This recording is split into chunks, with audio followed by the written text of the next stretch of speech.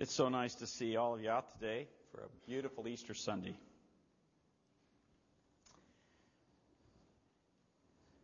The title of the message sounds a little strange, I know, but I hope at the end of the message you will understand why I gave the title, When It Makes Sense to Bury the Dead. I believe in Jesus Christ, His only Son, our Lord, who was crucified, died, and was buried. The third day He rose again from the dead. I believe in the resurrection of the body. Since the 2nd century after the death and resurrection of Christ, Christians have recited the Apostles' Creed and the words, I believe in the resurrection of the body. Belief in the resurrection of the body is a foundation stone upon which our Christian hope is built. However, when we begin to explore our belief in the resurrection of the body, we are often troubled as we struggle to conceptualize and understand the resurrection of an actual body.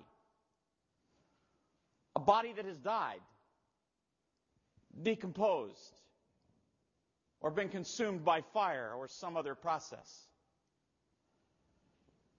Such troubling thoughts might cause us to think twice about how we would answer questions that sometimes are thrown at us as believers in the resurrection. Like, do you really believe Jesus will one day raise from this earth the body you are living in at this very moment? Do you really believe Jesus will raise the body of your grandmother or your grandfather who were buried years ago? Do you really believe Jesus will raise the body of a loved one who was recently cremated? This is no question. There's no question you believe Jesus, and I believe Jesus, will raise our bodies from this earth, that will be raised with some kind of body that He makes and presents us for eternity.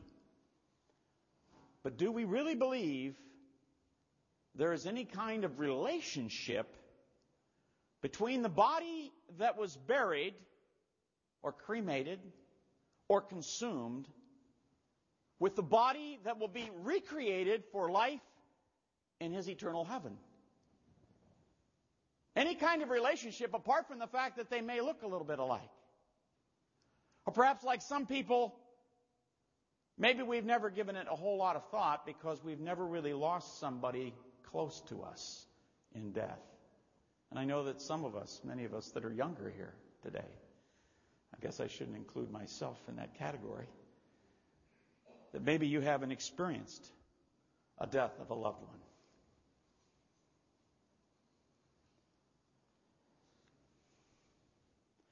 There are undoubtedly, and this is slide number 4, there are undoubtedly many Christians who fervently believe in the resurrection of every person who possesses eternal life, but who may have difficulty relating the resurrection body with the body we lived in on earth, and which has long since decomposed, been cremated, or consumed in some other manner. In our enlightened and skeptical world today, there is a tendency to disassociate this body from the body that will one day be raised. For others of us who may not be as theologically precise, who perhaps have been more prompted by Hollywood, books, comics, and even ideas we embraced as children, it seems easier to believe that our Lord will create some kind of new angelic, ghost-like super body, complete with wings, that is more surreal than real, and apart from appearance, totally unrelated to the body we are living in at this moment. In the days of the New Testament, the Apostle Paul faced the same kind of confusion and difficulty in the church at Corinth. There was a great deal of chaotic thinking in the church that was stirred up by false teachers who gave a little Christian twist to the philosophy, the Greek philosophy of the immortality of the soul, in which they regarded everything that was material as evil, including the body. For these highly respected teachers, to think a human body could come out of the grave was utter foolishness. A decomposed body come back to life? Ridiculous. Foolish.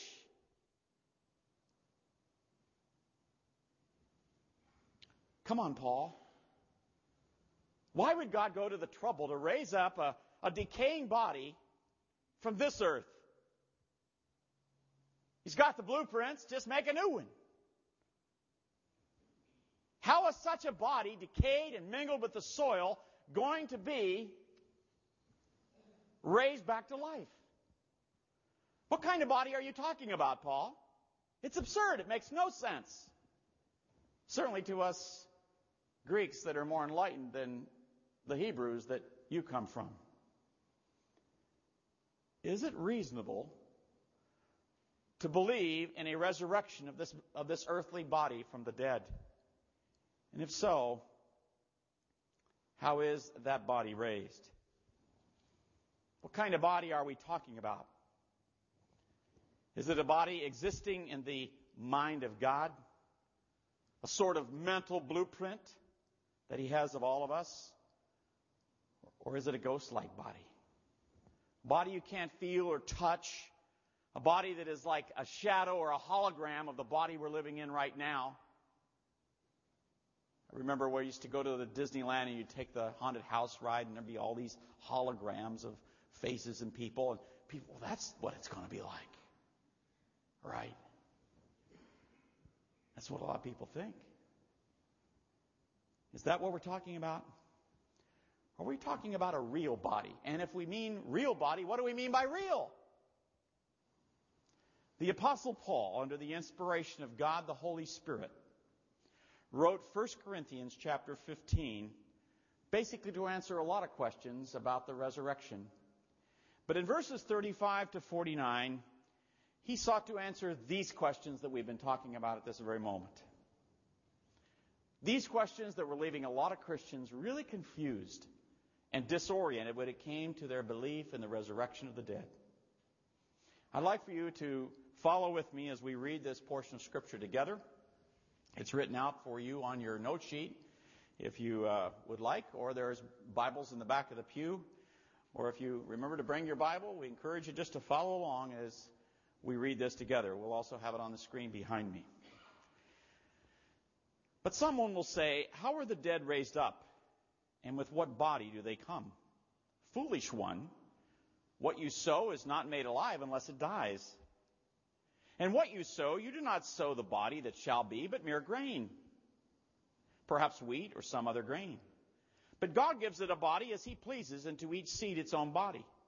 All flesh is not the same flesh, but there is one kind of flesh of men, another flesh of animals, another of fish, and another of birds.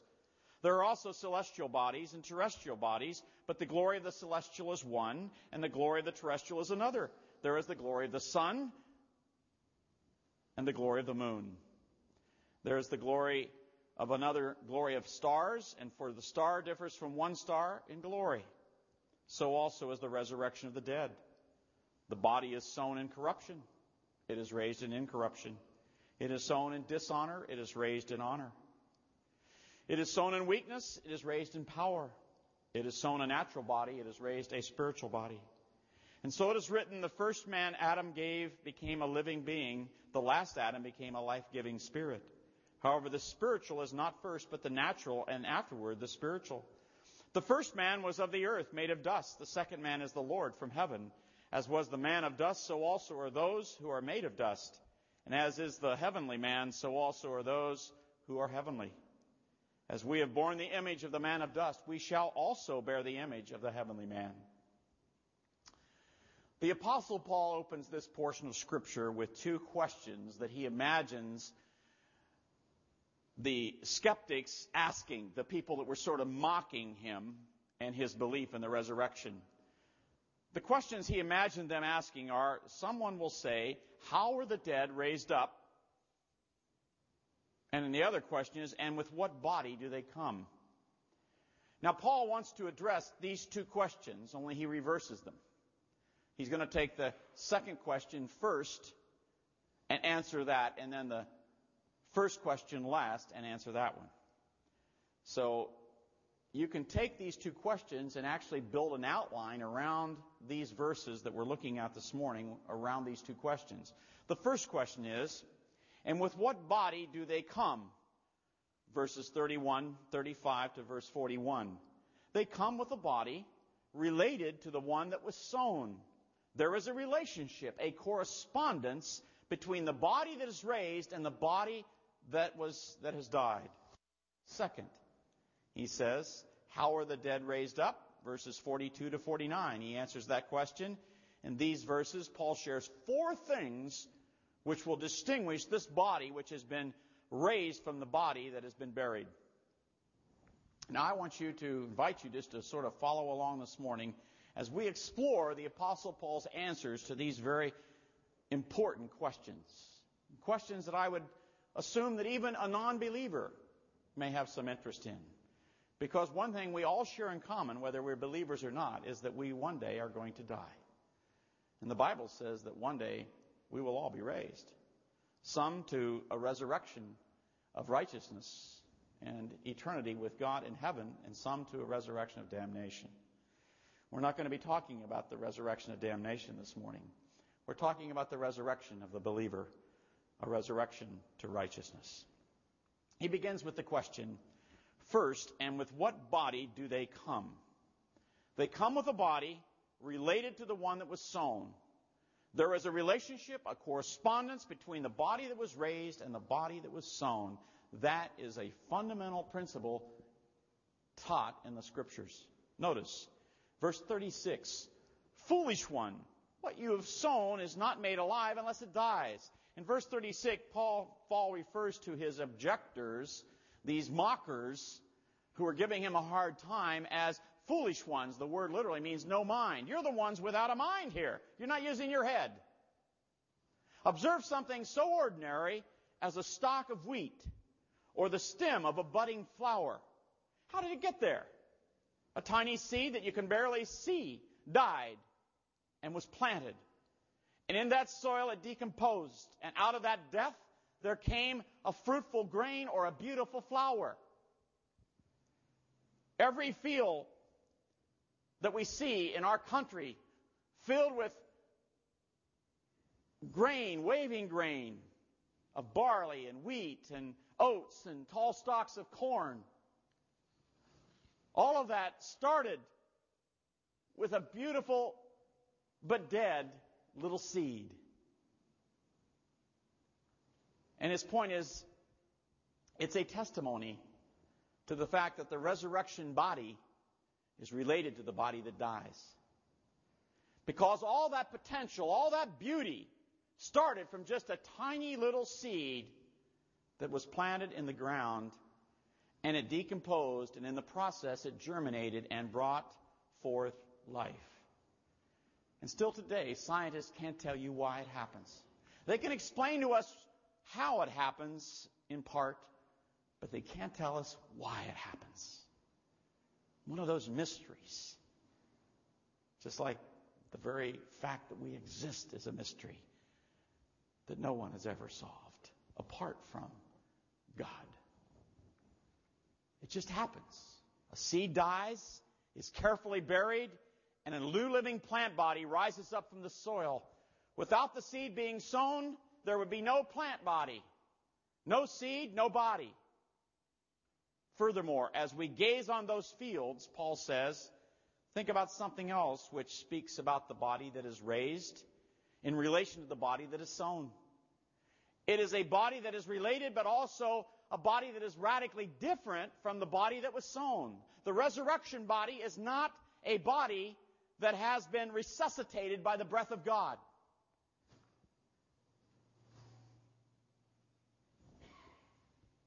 For example, the earthly body of Jesus was not resuscitated by the power of God, but miraculously and radically transformed into a resurrection body fit for eternity. Verse 37, Paul says, "And what you sow, you do not sow that body that shall be, but mere grain, perhaps wheat or some other grain." We don't sow the head of the stalk. We don't sow the stalk itself. We don't sow the flower. We sow a bare, indistinguishable seed that looks like, for the most part, most seeds. There's just slight variations and slight differences. They look sort of alike. And yet once those seeds are planted into the ground, they bring something forth that is radically transformed into a stalk of corn or wheat or barley or oats or a beautiful flower. Our human bodies are like seeds. When we die, all of us sort of look alike, roughly speaking. And as the process of decomposition takes place over decades and centuries, we look a lot more alike. But for those bodies that have been sown, even though they look alike, God says, I'm going to bring forth, with my miraculous power, I'm going to bring forth something, a radically changed resurrection body. A body that is transformed, a body that is fit for eternity and for my eternal purposes. Now that may be a hard concept to grasp. How can God take a body that has been decomposing for years so that it becomes mingled with the soil so that you couldn't tell the soil from the body? Or how could God take the ashes of someone that has been cremated and they've disintegrated into the air or into the ocean and bring something out of that? I can't follow this, Arch. There's a disconnect here. I'd like you to think about two laws of physics. They're called the first and second laws of thermodynamics. And I think they may help us understand such potential. The first law says there is no new matter being created or destroyed. All the matter that existed in the beginning of creation still exists. There's nothing new being added or lost from our universe. The second law says that as matter is changed into a different state, say from a solid piece of wood to a gas as a result of being burned, that matter becomes less available for use in sustaining an orderly universe. In short, the universe is running down toward disorder. However, that matter that was a piece of wood and has now been changed into a different state of heat and gas still exists, albeit in a different state, which is less usable to us, but certainly not less usable to God. A horrible accident of war, or an act of war, or a horrible accident is what I meant to say, may totally destroy a body so that there's nothing left. Or someone may choose to be cremated. But clearly the matter that made that body what it was before it died was not really lost in the sense that it no longer exists. It may be unretrievable to us, according to the second law of thermodynamics, but it's clearly not unretrievable to God. It may have decomposed in the soil or disintegrated into the atmosphere or be laying on the bottom of the ocean, but God is certainly able to retrieve that matter that was once my body or your body. In the book of Revelation 20, verse 15, it speaks about the sea giving up its dead. A clear statement that regardless of where the body ends up, and in that day and age, the worst thing was to have a body end up on the bottom of the ocean because it was impossible to ever think about how it could be retrieved. And the Bible is saying God will retrieve it.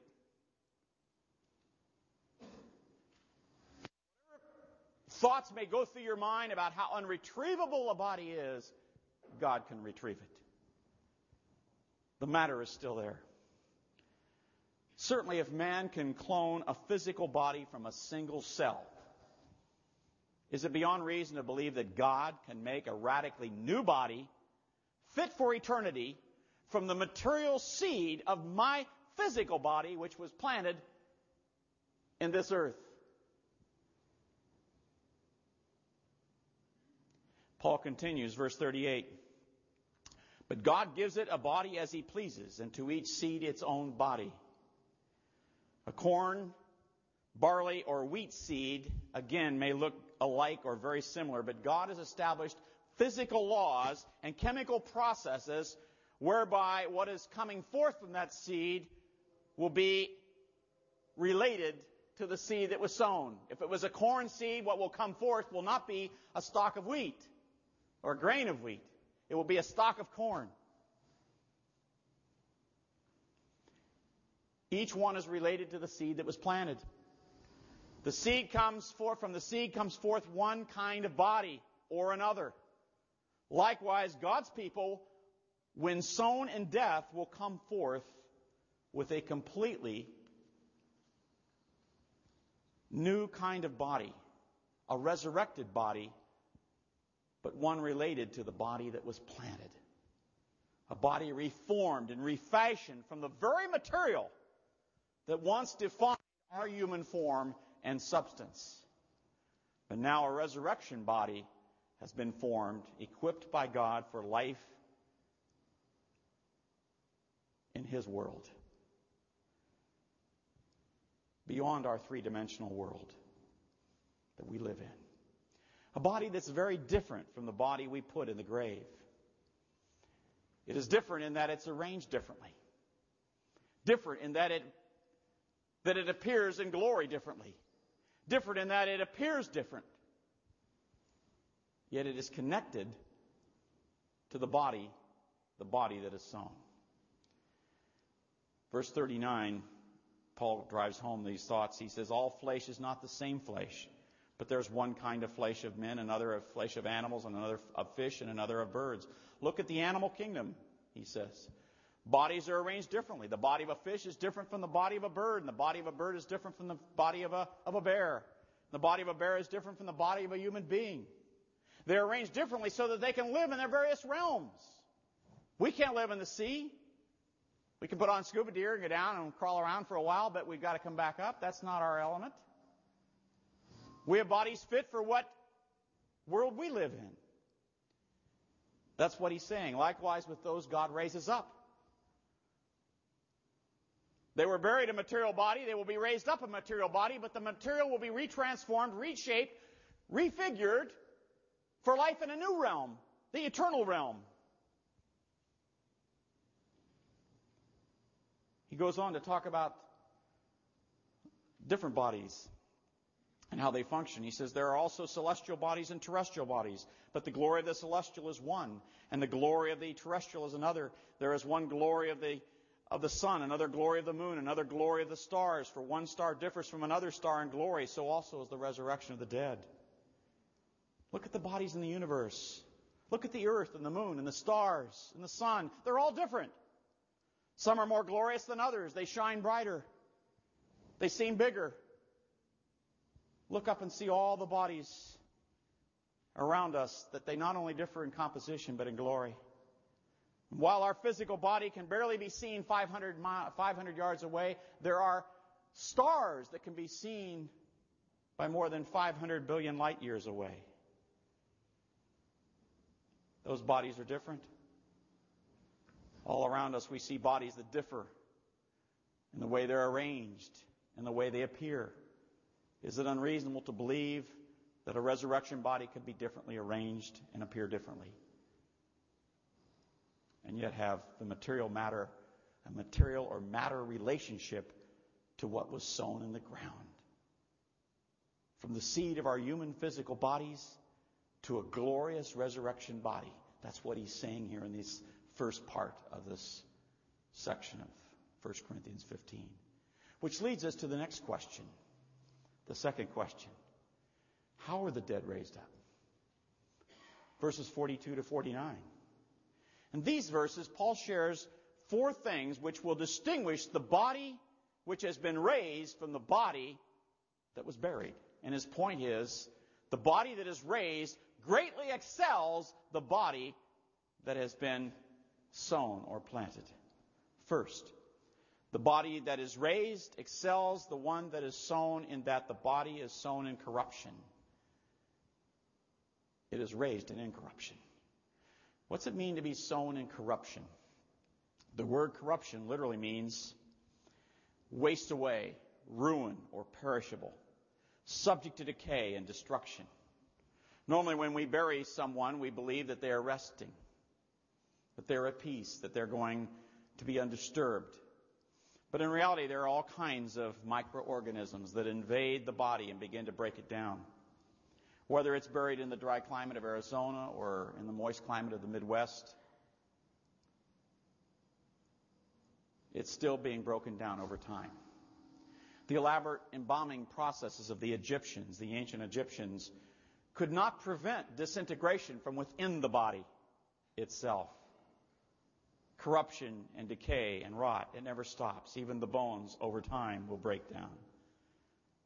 I'm sure King Tut would not be pleased with his appearance today, although he received the best embalming job known at the time. It is raised, however, in incorruption. That is, it is radically changed so that it can never be destroyed. No accident, no disease, no microorganism, no chemical, no fire, no element can ever bring about the destruction of the resurrection body. That's the difference. The body that is sown in the ground will be rotted and destroyed by decomposition, but the body that is raised and brought out of the ground will never be destroyed by anything, ever, ever, ever. That's the difference. Sown in corruption, raised in incorruption. Second, Paul says, the body that is raised excels the one that is sown in that it is sown in dishonor, it is raised in glory. It is sown in dishonor. At a funeral, there is respect and dignity that is normally paid.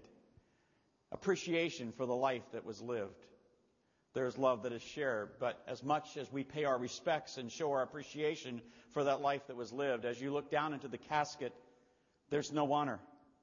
That's because the battle has been lost. That person that's laying there, motionless and lifeless, has waged a battle and has lost that battle. Defeat and sadness are the mark of those who've lost the battle and those who've watched a person lose the battle. There's no honor in defeat. And a corpse is a defeated person. It's dust to dust and ashes to ashes. And whether a person has been dead for 30 years or 3,000 years, eventually that body will decompose and return to the dirt and the soil. And that's what it means to be sown in dishonor. But Paul goes on and he says, but it will be raised in honor and in glory. That word raised in honor and glory, the word means brightness and magnificence and splendor. The resurrection is one in which a person is raised victoriously as a conqueror over death. In the ancient world, the conquerors would go forth on horses and they would have a splendor about them. And you would see they'd been victorious in battle. The resurrection body will have that kind of splendor that will send forth a message. The battle has been won. So the resurrection body comes forth out of death, a victorious body. Body that was sown like seed. It dies and it decomposes in the death of the soil, but then out of that comes forth the life, the resurrection life, the resurrection body that is brilliant and splendor, shining and spectacular, more than any flower that has ever been created and brought forth out of the soil of this world. Third, Paul says the body that was raised, or that will be raised, excels the one that is sown in that it is sown in weakness. It is raised in power. It is sown in weakness. The word weakness here is often translated disease or sickness. Death is the ultimate sickness, the ultimate disease. What does disease and sickness tend to do? It tends to immobilize us. If we get a mild case of the flu, what happens? We end up on our back, coughing and hacking. We can't go out and do all the things we did. We're confined to a bed, and we mope around until it passes. Disease and sickness immobilize us, and if we have a mild case of the flu, it passes.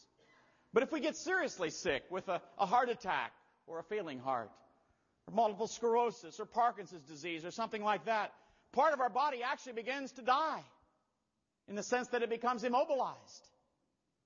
If you have a heart attack, the thing they're concerned about most is that part of the heart dies. And you have less heart to work with to sustain the body. Becomes immobilized. In death, every muscle, every fiber of the body is totally immobilized when death actually occurs. A fleeting image of what it once was. There's nothing you and I can do about it. The only processes that remain after we die are the processes of decay. However, it is raised in power. The resurrection body is a body that's full of vitality, full of strength. Even the strongest man in the world will not be able to compare his body to the body that will be raised. Fourth, the body that is raised excels the one that is sown, in that it is sown a natural body. It is raised a spiritual body. It's sown a natural body. The word natural describes the principle that keeps the body alive, our body, right at this very moment alive. It describes the realm in which we interact. The natural body is kept alive and it interacts with the natural realm. The word natural in the language of the Greek language here approximates our word physical. The body was sown a natural body, a physical body, and it's kept alive by physical processes. That's why in the Bible, the blood is such a central part of what is described as human life. There's so much emphasis in the Bible on the blood as being the life of the body because the blood carries oxygen. It carries nutrients. It carries all the elements of the physical world that we need in our body to stay alive. And so that blood is critical to our existence. Our physical bodies cannot exist without blood and without those elements being carried to us by the blood. The blood is the key. It enables us to interact with the world about us. Also, the senses that we have, the 5 senses that we have, are senses that enable us to experience this world. I can smell the lovely flowers. I can see the beautiful mountain. I can hear the singing. I can taste the good food. The hearing, the smell, the sight. All these senses are designed to interact with the physical world. That's what it means to be sown a physical body or a natural body. The ultimate place in which the natural body interacts with the natural realm is in the grave. Because it's there it's integrating with the soil from which it was taken originally. On the other hand, we read, Paul says it is raised a spiritual body. The body is raised a spiritual body. And this is where a lot of people lose it, friends. Because they, the word spiritual, ghost body. He's not talking about a Casper the Ghost here. The word spiritual does not mean ghost. The new body that is brought out of the grave will be alive. It will be a material body. Material body. Spiritual and material are not at odds. It's spiritual and natural that are at odds. There's a huge difference. Jesus told his disciples that his resurrected body was not ghost-like, but made of flesh and bone, but not blood and decaying flesh and bone. Because there's a different principle keeping the body of Jesus Christ alive, even at this very moment. It does not depend upon blood running through his body at this moment. does not depend upon blood carrying oxygen and nutrients and the elements of the physical world to him. It is being kept alive by spiritual principles, spiritual elements that we don't know much about. But this new body, this resurrected body, will interact with the spiritual realm. It's not a ghost. That's not what he's saying. It's not a spirit body. It's a real body, but it is a body able to relate to the spiritual realm. In the book of Hebrews 12, the author writes of Christians, or to Christians, about the future they will experience in their resurrected bodies. He says, "But you have come to Mount Zion and to the city of the living God, the heavenly Jerusalem, to an innumerable company of angels in festal gathering." They're having a party. And you've come to that, and you'll be able to take part in that. In 2 Corinthians chapter 12, the Apostle Paul speaks about being caught up into the third heaven and hearing what he called paradise, and hearing words that are inexpressible to us, that he couldn't utter. The Apostle John in Revelation 21 described the new heavens and the new earth and the heavenly Jerusalem. His description is literally out of this world. You can read it for yourself in those passages. We call it heaven. The point is clear. The resurrected body we call home one day will also be able to fully experience all that heaven has to offer. The myriads of angels in festal gathering, the inexpressible words and sights. We will see it and hear it and sense these things that we've never seen and heard or experienced before. We will have senses that will go way beyond the 5 senses that we have right now. We'll be able to sense things that we've never sensed before, friends. You say, "Well, I have a hard time with this. I do not believe such a world exists." Let me ask you this. Right now, there's a viral, bacterial world that if we had the right eyes, we could see it. However, without a microscope, all we can do is imagine it. With comic book help, the fungus under our toes, we can't see it. We can see the results of it. The world of microbes is a world we cannot see, feel, or touch. But we all know it's there. Friends, the spiritual world is there as well. A world we cannot see, yet the Bible says that God has sent angels to minister to everyone that is a believer in Jesus Christ. And people laugh. Why are we so arrogant as to believe that there aren't angels? Spirit beings. Not immaterial beings, but beings that have bodies that are spiritually powered. Why is it such a joke? Are we so arrogant as to think that this is it? That there's nothing else? With our limited ears and with our limited vision as we age, are we so limited in our understanding as to believe that there's more out there than meets the eye? Yes, we are. Unless we have, like Scripture says, been born again by God's Spirit. And once we are born again, once we have received eternal life, we begin to sense that there's more to life. The more we read God's Word, the more we become aware that there's a world out there that we don't know much about. Learning more and more all the time. And one day, we'll have bodies to be able to fully interact with that world.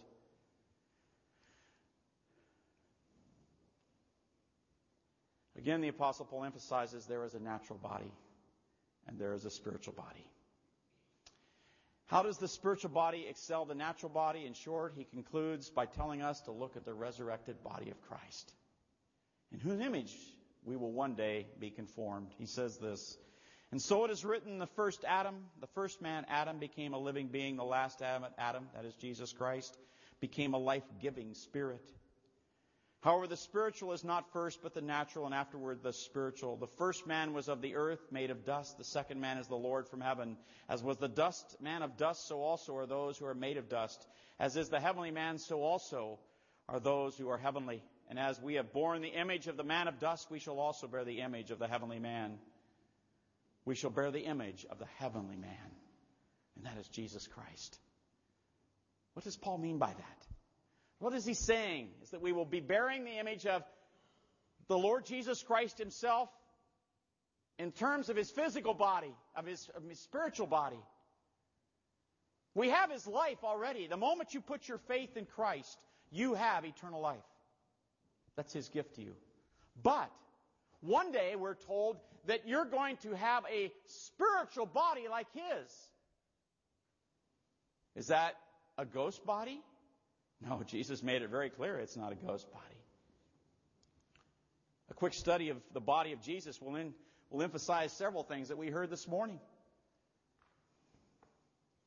He says, it's not a ghost body. He says, here, touch me. Flesh and blood. I don't have flesh, but you can sense that I have material substance. You can touch me and feel me. At first, you read that they weren't sure it was Jesus. There was something about him that seemed familiar, but there was also something about him that seemed otherworldly, a glory that they couldn't see, but there was identity there. He kept telling them, I'm a real person. Give me something to eat. Let me have something to eat, and I'll show you that I can digest this food, and I can eat it and enjoy it with you. This is a real body, Jesus was saying. And he's saying it's going to be like the body you're going to one day have as well. There'll be identity there, friends. When we get this body that's going to be raised up, we're going to look at one another, and you're probably going to say, Arch, is that you? I can't believe it. You got a 32-inch waist. Seriously, there'll be something about us that will make us look different, glorious, but there'll be something there that identifies us. It's like my son used to sit in church and he'd do all these caricature drawings of me and of others. But I mean, the big lips or whatever it is you had, he accentuated it. I don't know what God's going to do with this body, but somehow the body we receive, there will be an attachment, an identity with the body that it came from, the one that was sown. And lastly, he says, in addition to this not being a ghost-like body, it's a real body. He says, this body will be able to enjoy pleasures that we've enjoyed in this life. Good food, good fellowship, good times, great adventure, meaningful work, fulfilling lives, a sense of significance, exuberance, joy. The list could go on. So often people come up and say,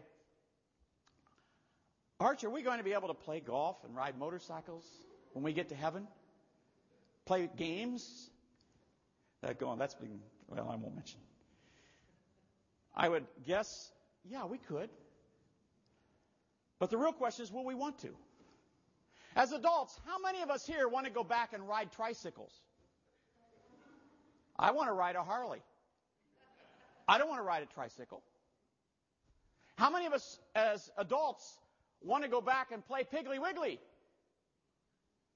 Most of us would like something a little more challenging to our minds. The point is that we're going to have different bodies, friends.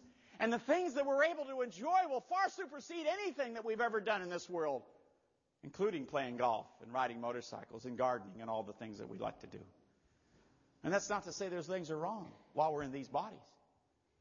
But once we're out of these bodies, man, it's all holds. The whole ball of wax is opened up to us. A new world, indeed. Second, Jesus was showing his people, the disciples, and to us, it's going to be a body that will be radically different. It will have powers that will defy our explanation. I believe our speculations would be woefully short. But one thing, however, will be clear about this body: it will be immortal. Doctors today are working. Bob Wilkin brought this out on a quote that's on the screen. The doctors have been working, trying to figure out how they can keep us alive longer. Let's suppose, for instance, that they can give us new arms, new hearts, new minds, new brains, new everything, and just keep us going indefinitely. We still got to deal with the pain and the doctors and the nurses and all that goes in. to dealing with this body. And what God has to offer is so much better. It's immortality in the sense that we'll never know those things again.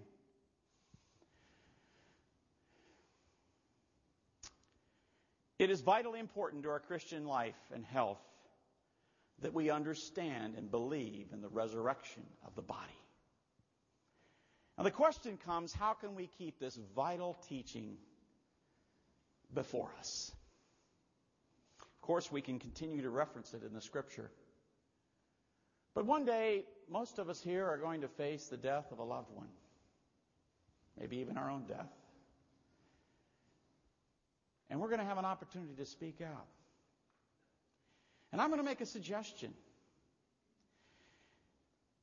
Contrary to the trend of our day and in contrast to the culture we live in, it seems to make a lot of sense.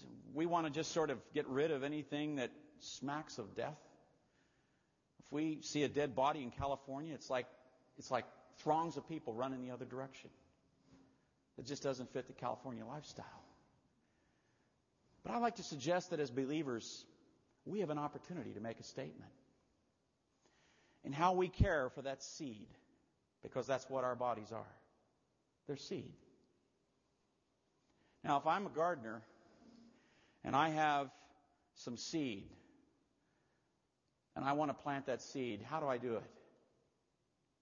Do I just toss it into the fire and hope to get a flower? Do I just blow it into space and hope to get, something that I can use? No.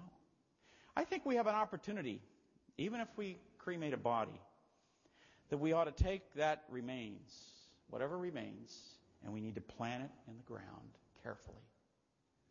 And that is a statement that we believe that seed that we planted in the ground is one day going to come forth. A resurrected body. Clearly, God can bring a body from anywhere, any place. If someone has been unfortunate to have been consumed in an accident, God will bring their body back. That's not the point here. The point is an opportunity for us as Christians to make a statement. A statement that says, I believe in the resurrection of the body. And I'm carefully planting this body in the ground. Because I believe it's the seed that God will take and from it bring forth a new body. Raised with powers and splendor and glory that's beyond anything I've ever thought about. We were recently studying the book of Acts. And you recall the story of Stephen, the martyr. The Jews were so upset with him, they were throwing stones at him and burying him. And then finally, just as he was about to die, he looks up in heaven, he sees the Lord Jesus. He says, Lord Jesus, receive my spirit. And immediately he dies, and his spirit goes to be with the Lord Jesus and all the people that heard him. And immediately we read that there were two men that ran up and immediately took his body and went out and buried his body. Now, he's with the Lord Jesus, and the Bible teaches that when we die, our spirit goes immediately to be with the Lord. But they took his body out and they buried his body because they wanted to make sure that a statement was driven home to the Christian community and to the non-Christian community as well, as we believe in the resurrection of the body. Because we believe in Jesus Christ and He is risen. He is risen indeed. A little over a year ago, my wife and I stood in front of my father-in-law's open casket at a funeral for him. As we went up there to the casket, she put her hand on his hand. She says, I know he's not here. He's with the Lord. And I said, you're right. But the body we're looking at right now is the seed that God is going to use. And He's going to bring this body out of the grave. A new resurrected body one day. There's a correspondence there between the two. Because He lives, we can face tomorrow. Our Father, we thank You for the Lord Jesus Christ and for the life He gives us. As He's told us clearly that if we believe in Him, we shall never die. But our spirit lives on forever in eternity, eternal life. But we are also told, Lord, that one day He's going to bring forth our body from the grave, and our spirit will be reunited with our body, and thus we shall ever be with the Lord. How we thank You for this blessed hope in Jesus' name. Amen.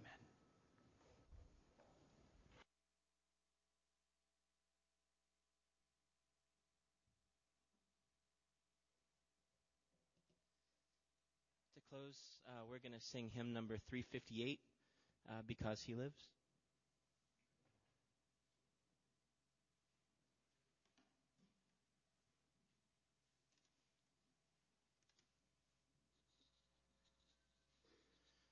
That's number 358. We're going to do the first and the last.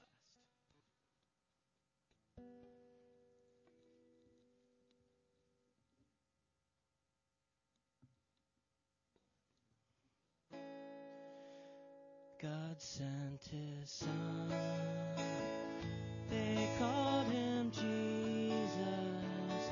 He came to love, heal and forgive. He lived and died to buy my pardon. An empty grave is there to prove my Savior lives.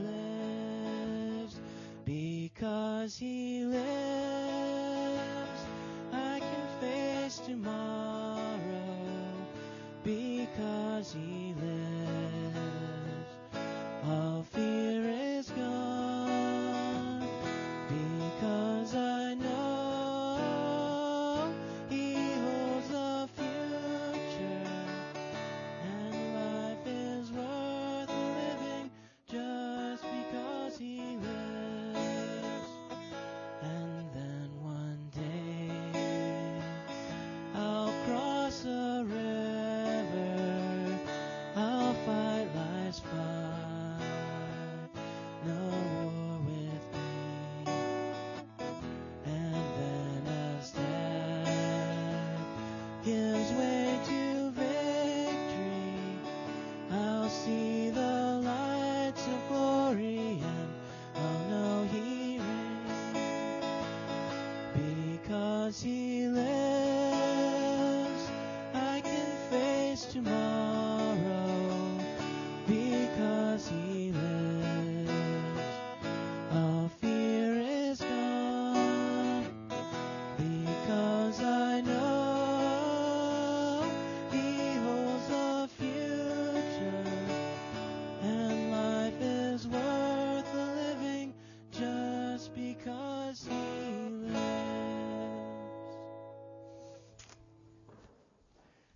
Thank you for coming. And we wish you a glorious Easter day and a wonderful Resurrection Sunday in which we focus on the resurrection of our Savior. Our Father, we thank you again for this time together. We pray your continued blessing upon us. In Jesus' precious name, amen. Good day. God bless you.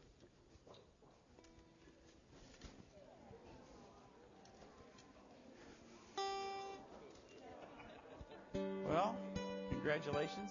This How is you my doing? niece, Rebecca. Hi, Rebecca.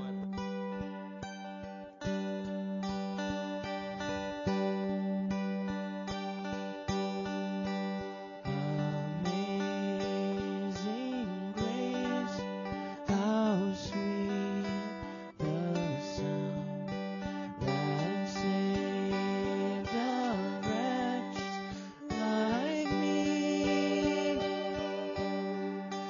I once was lost,